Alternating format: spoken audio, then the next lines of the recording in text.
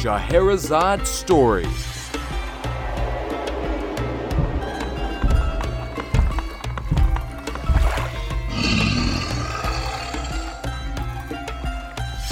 Here's your host, Addison Longnecker. Once upon a time, there was a mighty hero. Born the son of a god, Cuchulainn was raised in the palace of Ireland, where he grew in deeds and honors. By the time he became a man, his fame was known throughout Ireland, for he was a brave and mighty warrior. One day, however, a conniving lord sought to sow discord among the warriors of the realm. So he invited the 3 greatest men to a banquet, and asked to whom he should give the champion's portion. All 3 men claimed right to it, and could not come to an agreement. So they brought their query before the king. He put them to a test to decide. Locking each man in a separate room with a banquet laid, the king sent a giant phantom beast to attack the men. The first 2 warriors climbed into the rafters when they saw the beast approach, but Cuchulainn slayed it with a mighty stroke of his sword.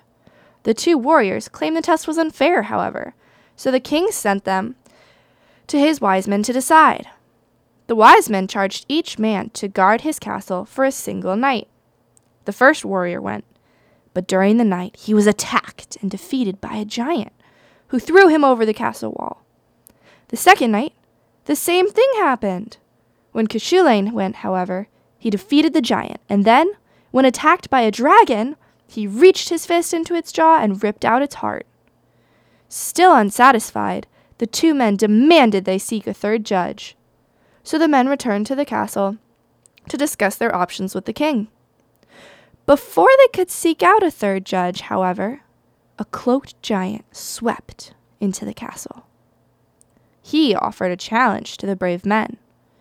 He would allow them to chop off his head if he was allowed to come back the next day and chop off theirs. The first warrior volunteered and chopped off the stranger's head. The next day, however, he was nowhere to be found, for he was too cowardly to follow through.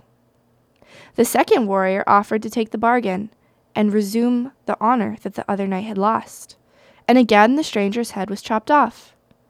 But again the next day the second warrior was nowhere to be found.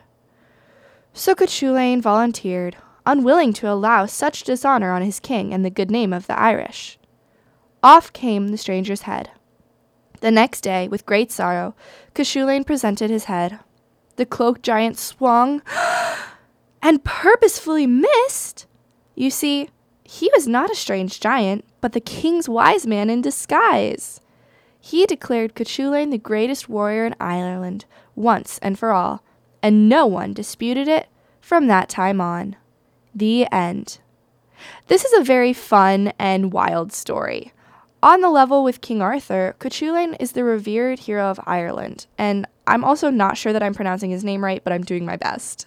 Yet his story has so many universal elements to it, it's almost as wild as the story itself. First is the series of tests that the hero must go through to prove himself the best. This is in line with Greek and Roman tradition, and it also can be seen in hundreds of other cultures as well, such as Norway, Arabia, and China. We like our heroes to be able to prove themselves in trials that seem just slightly superhuman. We want them to offer us hope, to be greater than us, but in a way still human. They ought to imitate the highest form of manhood. There's also the great theme of honor throughout this story. And I'm sure some of you recognize the who's the fairest theme in the beginning of this contest, and it's very similar to the beginning of the story of the Iliad with the goddesses all competing for who is the best. But honor is vitally important to almost all cultures. We want our names to go down in history, we want to be remembered, and we want to be revered. We want, in other words, to be legends. And that's all the time we have for today, but thank you so much for listening. This is Addie Longnecker on Scheherazade Stories, Radio Free Hillsdale 101.7 FM.